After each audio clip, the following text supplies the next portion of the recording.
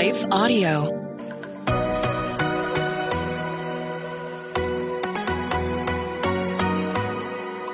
Do you sometimes doubt if you're truly hearing God's voice or if it's really your own? Or have you been in a season where it feels like He's completely silent? Have you been praying for a way to learn how to hear His voice more clearly? Hey friends, I'm Rachel, host of the Hearing Jesus podcast. If you are ready to grow in your faith and to confidently step into your identity in Christ, then join me as we dig deep into God's Word so you can learn to live out your faith in your everyday life.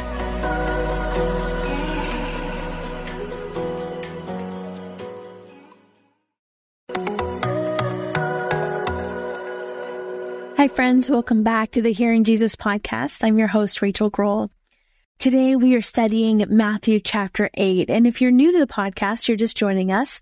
What we're doing is we're walking through an introduction to the Gospels where I am giving some of the history and culture and background of each of the Gospels. And we're doing it one portion of Scripture at a time. So now we're in the book of Matthew.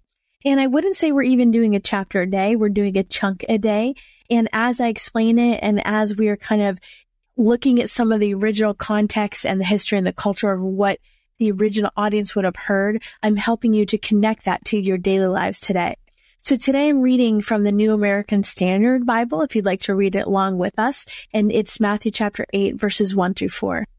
It says, "When Jesus came down from the mountain, large crowds followed him, and a man with leprosy came to him and bowed down before him and said, 'Lord, if you are willing, you can make me clean.'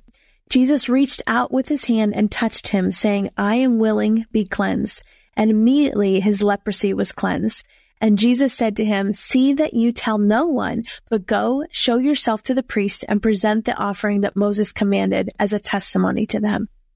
Now, there's a lot to unpack here, but there's a couple things culturally that I think sometimes we miss if we don't know what we're looking for. And there are some people that would say, just read the Bible literally, for what it says is what it says. And I think, yes, while that's true, we have to recognize that while the Bible was written for us, it was not originally written to us. It was written to an ancient people group that is far removed from what most of us experience in the modern day Western lifestyle.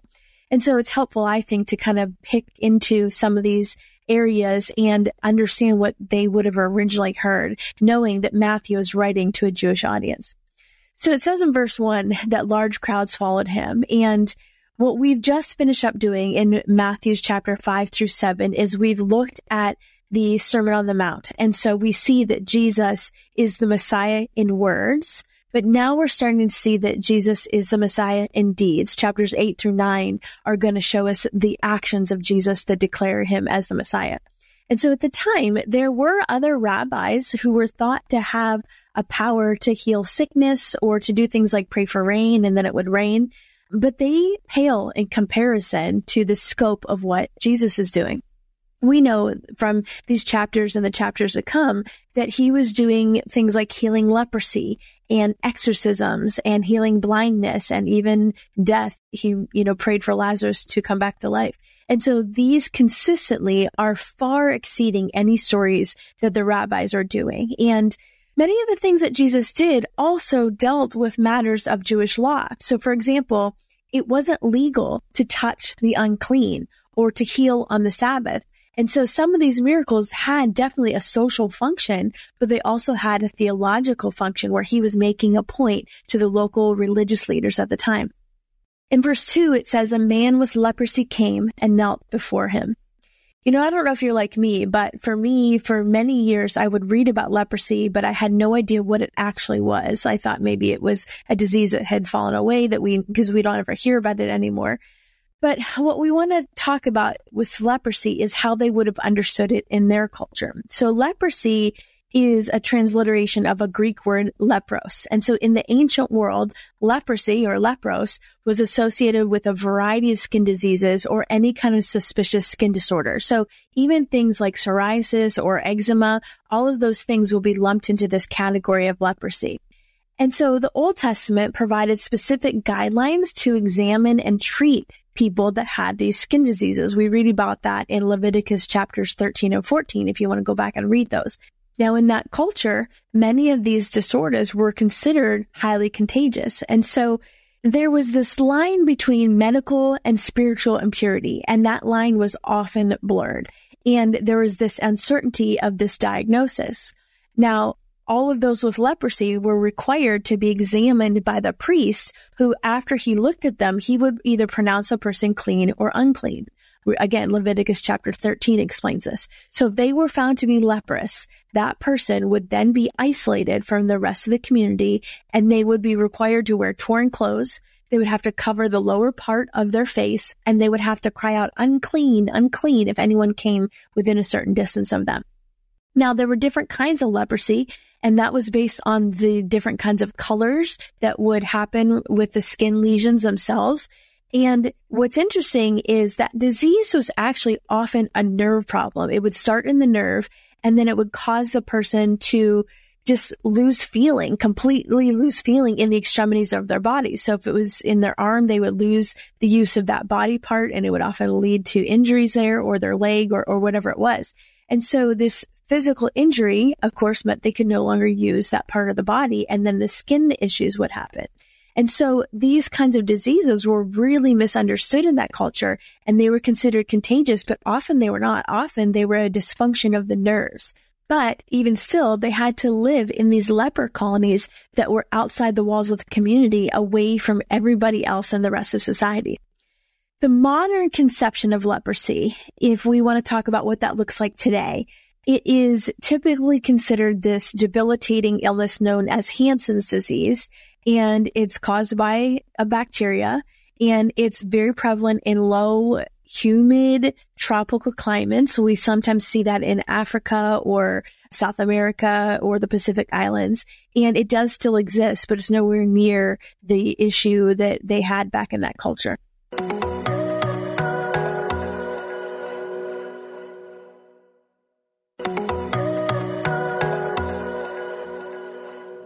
So when we move on to verse 3, there's something interesting that I think is really something I want to point out. It says, Jesus touched the man. Now remember, Matthew's audience was Jewish. They were well aware of the Jewish laws surrounding leprosy. And so when Jesus touched the man, that act itself showed this great compassion, because the lepers were considered ceremonially and physically unclean. But without hesitation, we see Jesus respond by touching the man first and then healing him. I think it's significant that Jesus touched the man and then healed him, because let's be perfectly honest, he could have just used the word. We see him do that other places. He commands them to be healed, and they're healed. But instead, Jesus makes a point to touch the man, a man who had likely not had human touch in quite a while. And normally touching somebody that was unclean would also make you unclean, because Jesus is the miracle worker. That doesn't happen to him. And instead, he makes the man clean. And so we see Jesus have this compassion on the man and touch him and heal him. And often when we are talking about the scriptures, is the difference between something that's prescriptive versus descriptive. Now, when we're talking about the people in the Bible, even if we're talking about King David, as great as he was, he had some critical human flaws. And if we're saying we're going to try to be like David, then we have to recognize that there is parts of his humanity that we don't want to be like. In most of scripture, when we're talking about human beings, I would say most of those things are descriptive, and they might reveal the character and the nature of God and how he acts within a situation, but it's not prescriptive, because we don't want to emulate human behavior. We want to emulate God's behavior.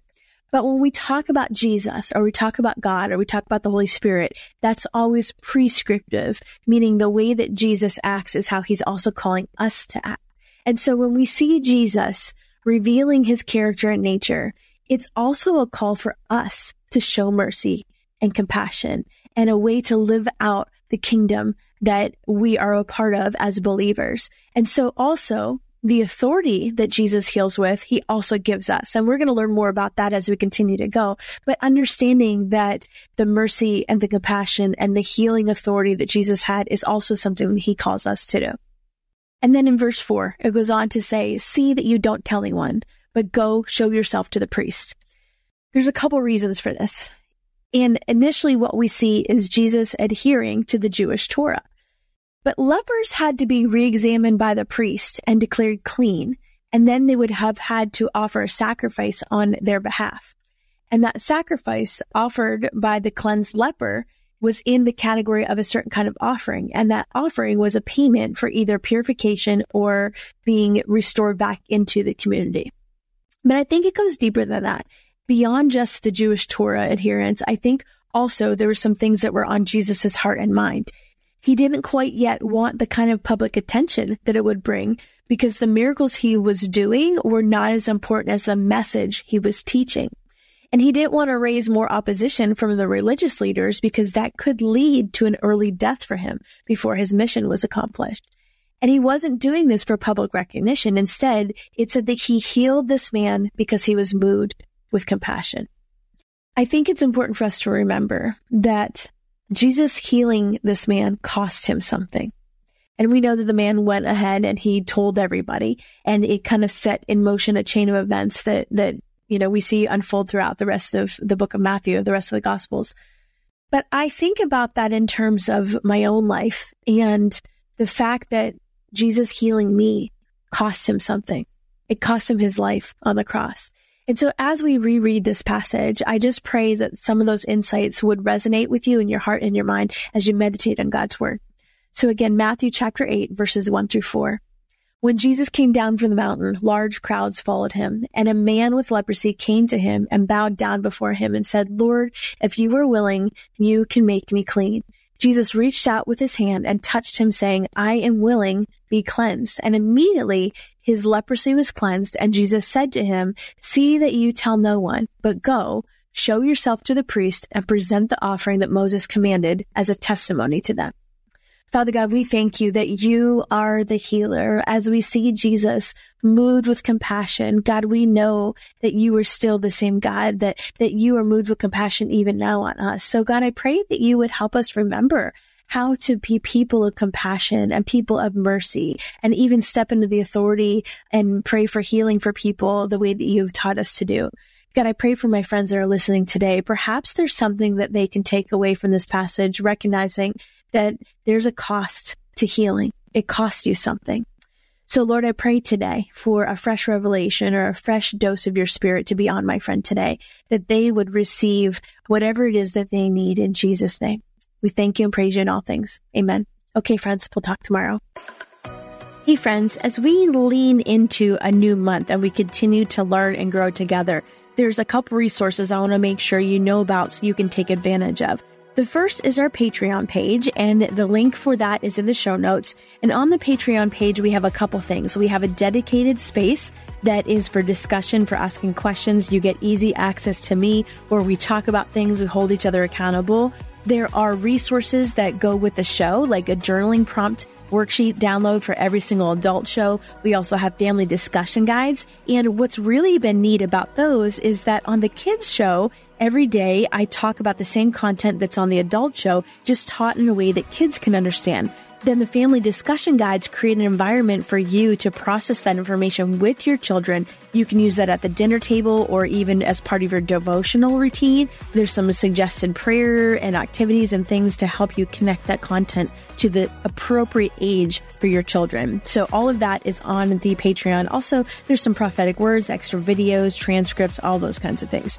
The second is on our website. If you go to shehears.org, there's a shop resources page that has my Bible studies that I've written, links to different journaling Bibles, note-taking Bibles, all sorts of resources to help you grow. And then also on our website, we have the coaching section. If you are finding that you need some spiritual direction or life coaching, that is available for you as well. And that's really good to help you process what you're learning. If you're feeling stuck, if you need to work through something, if something just isn't sitting right, or if you want to teach this content and you need to help develop a plan, I'm available to help you do that as well. Again, all of these are resources to help you grow in your spiritual life and hear God's voice more clearly. I want to take just a second to thank the team at Life Audio for their partnership with us on the podcast. If you go to lifeaudio.com, you will find dozens of other faith-centered podcasts in their network. They've got shows about prayer, Bible study, parenting, and more. Hey friends, if this podcast helped encourage, empower, or equip you in your walk with God, I would love it if you would head over to Apple Podcasts and leave me a review. That's the number one way you can support my show. You can also join our free Facebook community or Instagram page where I share inspirational tips, bonus content, resources, and prayer throughout the week. Hey, I want you to know I'm praying for you. Know that you are so loved.